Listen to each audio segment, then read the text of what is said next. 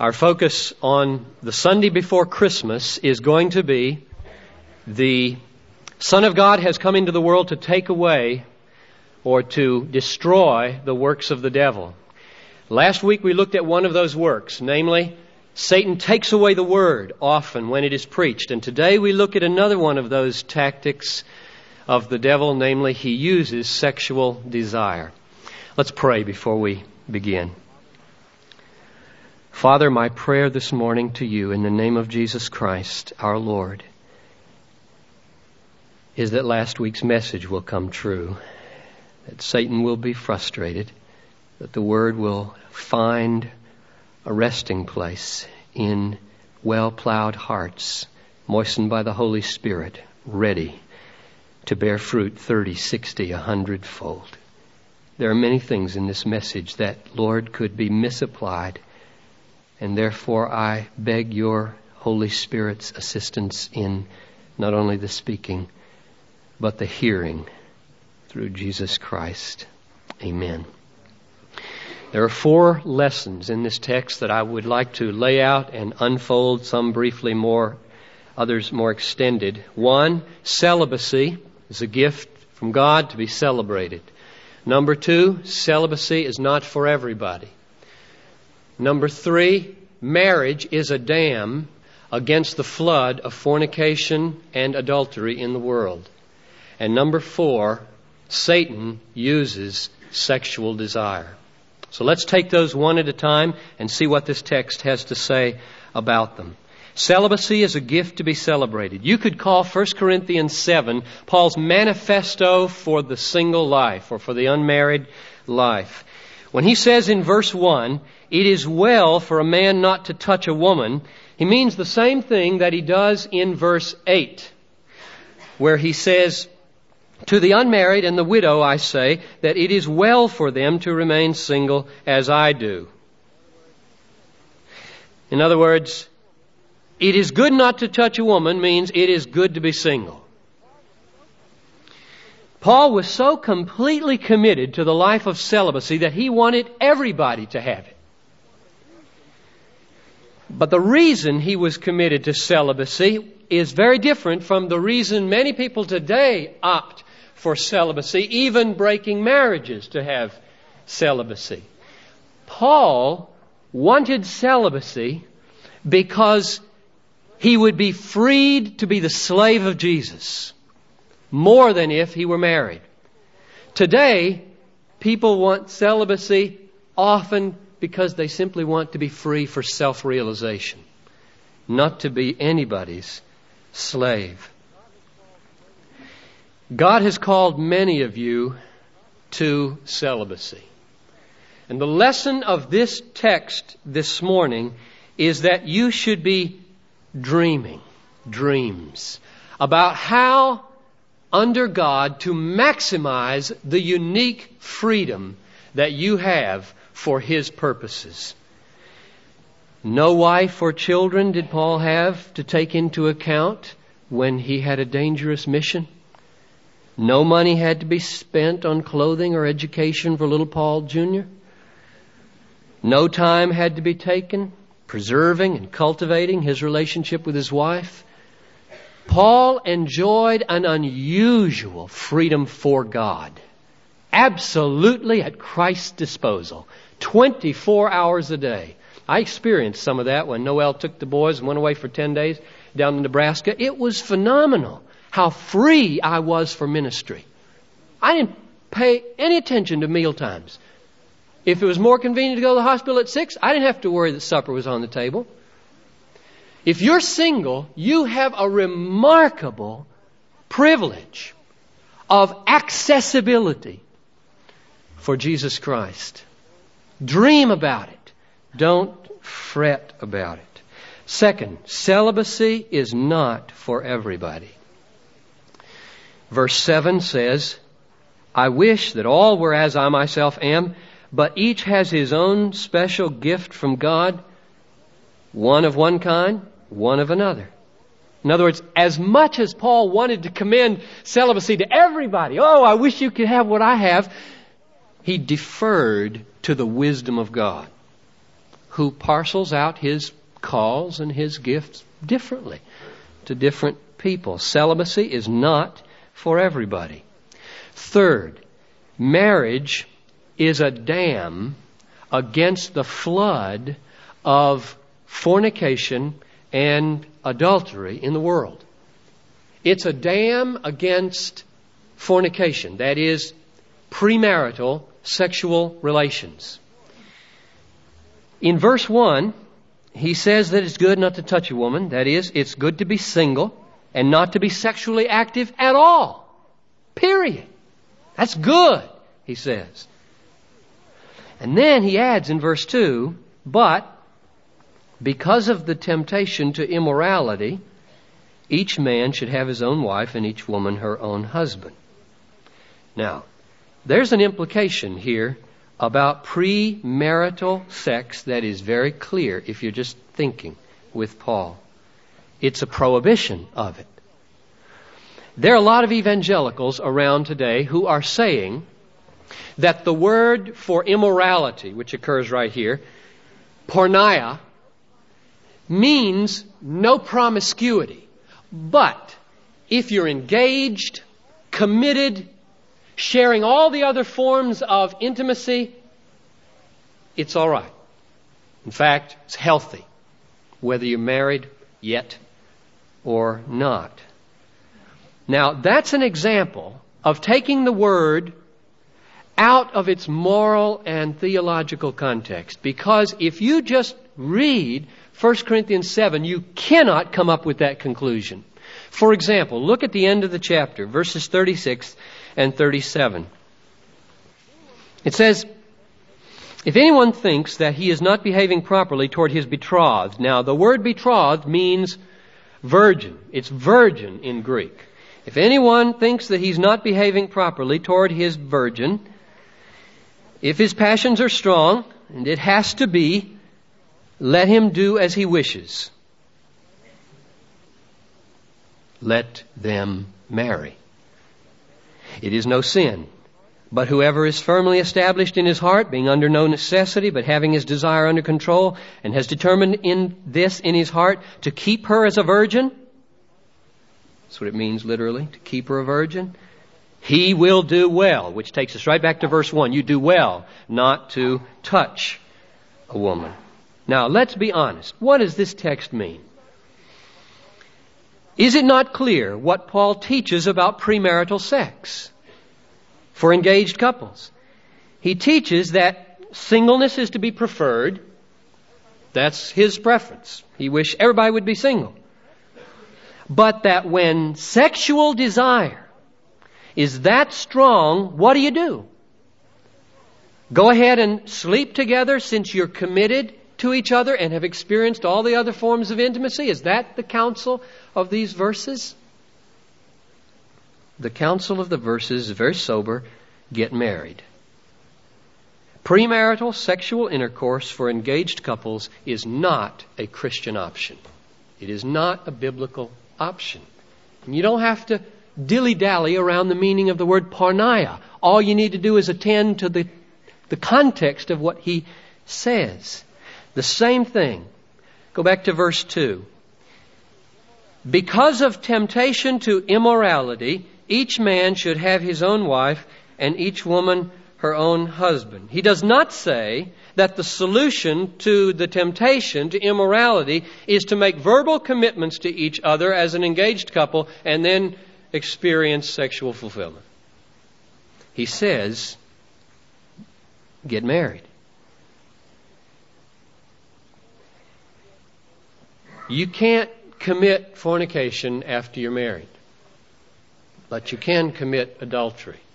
So Paul goes on to say that not only is marriage a dam against the flood of fornication in the world, it's a dam against adultery. Look at verses 3 through 5.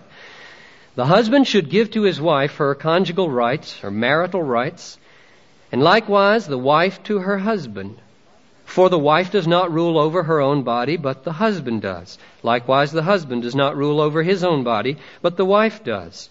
Do not refuse one another, except perhaps by agreement for a season, that you may devote yourselves to prayer, but then come together again, lest Satan tempt you through lack of self-control. Now, it seems to me that that text plainly teaches that sexual satisfaction in marriage is intended by God as a dam against the flood of adultery. Husbands and wives have a duty to offer sexual relations to each other in such a way that the temptation to adultery is significantly weakened. Now notice carefully how I said that. Husbands and wives have a duty to offer each other sexual satisfaction in such a way that it diminishes the temptation, the vulnerability to adultery. The reason I put it like that is because there are a lot of things that go into making the life of sexual relations satisfying and thus effective in building a dam against the flood of adultery. And I want to just mention 3 of those things. One of them is explicit in the text. I think the other 2 would be implied. The explicit one is the frequency of sexual relations between a husband and a wife. Paul says, don't stay apart too long, in verse 5. So that frequency is one element in the whole sphere of what makes sexual relations satisfying. Here's another one. I think that being physically attractive to each other is part of what makes sexual relations satisfying. Now, this is an extraordinarily sensitive and complex issue. It's sensitive because there are things about ourselves we can't change. And there are other things we'd like to change, and it is really hard. So it's a sensitive thing. It's a complex thing because human beings have the wonderful capacity, when they are united deeply in their hearts, to see beauty in each other that nobody else can see. And so it is sensitive, and we must be very careful how we talk about the issue of attractiveness, and it is complex. Nevertheless, let me just try to say one general thing that I think will still hold true. If it's true, and I leave open that for you to decide, if it's true that being physically attractive to each other is part of what makes sexual relations satisfying and thus effective in building a dam against the flood of adultery, then this text, by implication, teaches husbands and wives to be attractive to each other. None of us can compete with the sex symbols of our day, neither men nor women, and we shouldn't try. In fact, some among us are probably trying way too hard and probably spending way too much time, way too much money, way too much thought in cultivating the outward appearance, both married and single. But surely there is a biblical balance.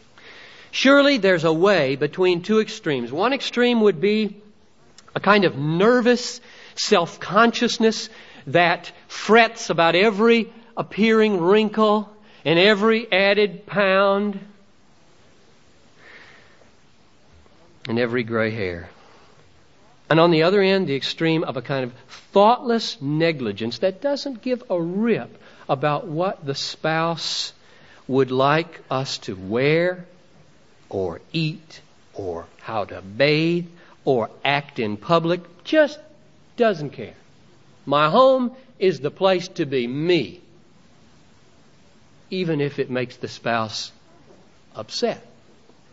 Somewhere between the 2 extremes of negligence and over-concern, there's a biblical way. And I simply exhort you to find it as married couples. Let me insert a warning here. Don't infer from what I've said that if you are being disappointed sexually, that therefore you have a right to check out. Marriage is infinitely more than sex.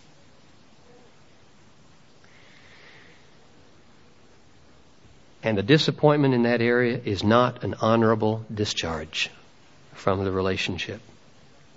Now, besides frequency and attractiveness, let me mention one more, and it's probably the most important, namely, the overall quality of the relationship is what determines whether sex will be satisfying in the marriage. If you're angry, if you're bitter, if you're self-pitying, if you're resentful towards each other, you don't touch each other. It's like explosives, let alone embrace or do anything else. And therefore, if that's true, then this text is a summons to all of us married couples to humble ourselves, to repent, to seek forgiveness and renewal and a new day. Which is why, by the way, I am so encouraged and excited about the rising tide of initiative on the part of some of you to create opportunities here at Bethlehem for marriage renewal and enrichment. I got a letter from Pat Rep after Missions Week in which Pat asks me, would it be possible for Bethlehem to be a pace setter, not only in the area of frontier missions, but also in the area of marriage and family ministries, enrichment, renewal? And my answer is, I hope so. The resources are here. The need is here. Many of you are being called in that direction here. The staff is eager to support you here. We are so excited about the possibility that God might work through your ministries to create an atmosphere at Bethlehem where marriages can not only get off to a strong start, but be cultivated, strengthened, renewed, encouraged, healed, helped. We live in a culture where, unlike former days, there is very little support for lifelong commitments. In fact, the forces of our culture again and again communicate to you, you are a fool if you stay in a troubled relationship. Check out. There is nothing big deal about it. That's the culture we live in.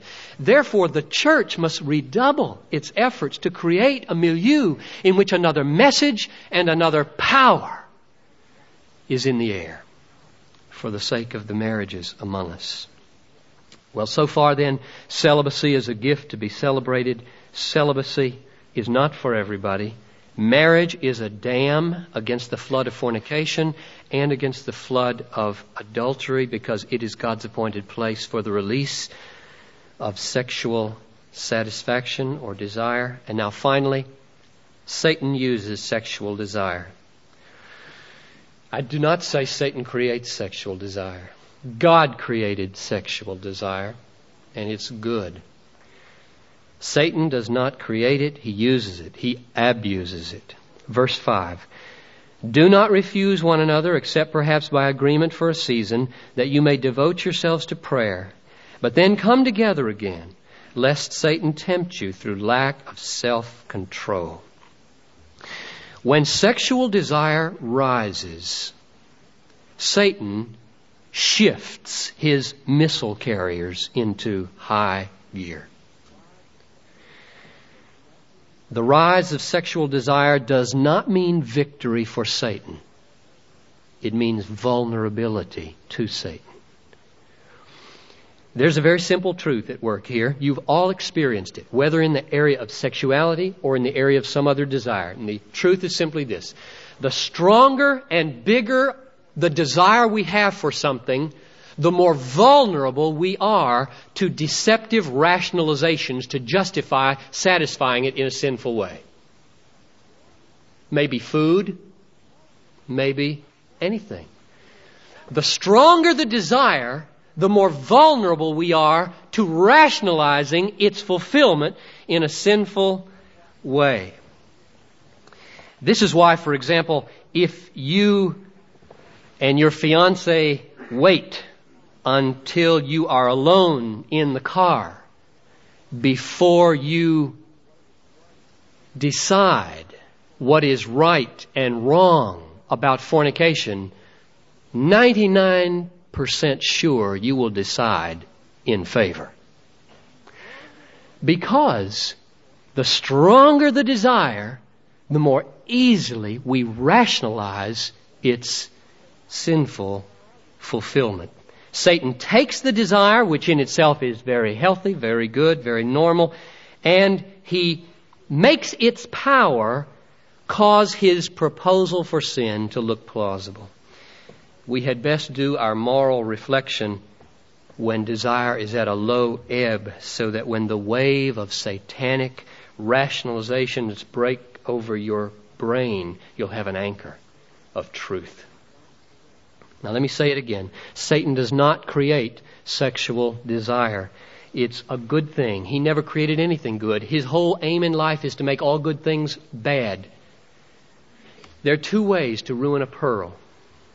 You can cut the pearl out of the oyster before it's finished maturing, or you can take it and throw it to swine. Satan devotes his energy to cutting the pearl of sexual desire free from the oyster of its divine origin, truth, and grace. And if Satan can get sex in an area by itself, God way over here, sex way over here, he's killed it. He has distorted it. He has ruined it, no matter what it feels like. Or if he can't pull that off, he'll try, and often they go together, to take the pearl and throw it before the swine of fornication, adultery, pornography, incest, child abuse, homosexuality, masturbation. Throw it to any of these, and it'll just get trampled underfoot in the long run. Swine don't eat pearls. They eat corn. The pearl of sexual desire is meant to grow to full beauty in the oyster of God's grace and truth. And then it is meant to be taken and put within the golden pendant of marriage. Now, there must be 200 singles in this room right now. And you say, well, what am I supposed to do with it? I don't have that pendant. I think the pearl of sexual desire for those who are in a life of celibacy, whether short-term or long-term, that pearl is meant to be a kind of atomic ball bearing in the wheels of human creativity. Two Harvard professors did a study of cultural history, and they came up with this conclusion, that the periods of sexual liberty were the poorest from a cultural point of view, whereas those periods when morality and social convention imposed restrictions on sexual activity, there was the richest creative output. It can be done by the grace of God. The drive of sexuality can be converted into creative, productive, creative drives. Satan will do anything he can to cut off the pearl from God's grace and truth. He will do anything he can to feed it to swine, and he will do anything he can to keep single people from putting its energy to creative endeavors for Christ. Now, I close by stressing the seriousness of this. Satan is not a pushover. He holds millions firmly in his bondage, and he is seeking more all the time. Donna Erasmus and I were talking yesterday, and she told me of a situation that I want to tell you because it sobers you up. A person was on an airplane and skipped his meal, and the person nearby queried why that was, and it came out that he was fasting and praying to Satan. And the conversation went on, and the discovery was made that what this person was fasting and praying for was the destruction of ministers' marriages. Now, if you were a Satan worshiper and you wanted to know what to pray to your Father in hell, what's His will? Where would you go to find out? You go to the Bible. Because the Bible's true. The Bible tells you truly what Satan's about in the world. And you go to the Bible, and what do you find in 1 Corinthians 7? That Satan, with all his might, is in favor of adultery and against fidelity. No wonder then that Satan worshippers are making their aim to pray for that sort of thing. Learn from the Scriptures this morning that when you battle sexual temptation, you battle Satan, a cosmic power who wants your soul.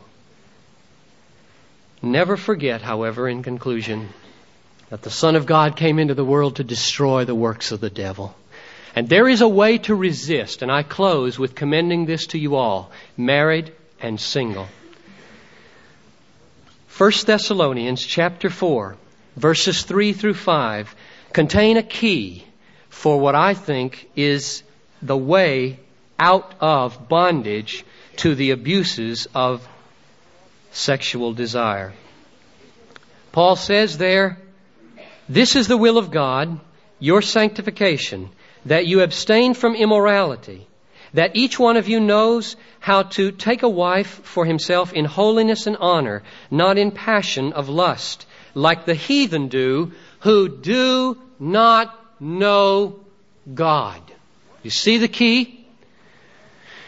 One kind of person governs his life by the thrust of fleshly passions. Another person governs his life by holiness and honor. What's the difference? Whether you know God or not is the difference. I mean, know God. Not know about God. Know God. Paul said in Romans 1:28, "Since they did not approve to have God in their knowledge, He gave them up to a base mind and improper conduct." You see the connection? He said in Galatians 4:8, "Formerly, when you did not know God, you were in bondage to beings that by nature are no gods." In other words, the antidote, the liberating force from the bondage of Satan in the area of sexual desire is to know God. Or as Peter puts it in his second letter, chapter 1, verse 3, "Christ's divine power has granted to us all things that pertain to life and godliness through the knowledge of Him who called us to His glory and excellency." If you were to ask Paul, what can I do to get any victory over this powerful urge in my life that Satan uses to drag me down? Paul would answer, devote your energy, devote your time, devote your creativity to knowing the glory and the excellency of God. He would say the only way to combat sinful pleasure is righteous pleasure. You can't cast one devil out and leave the cravings of your heart empty. 7 will return. You must fill your life with God, the glory and excellency of God.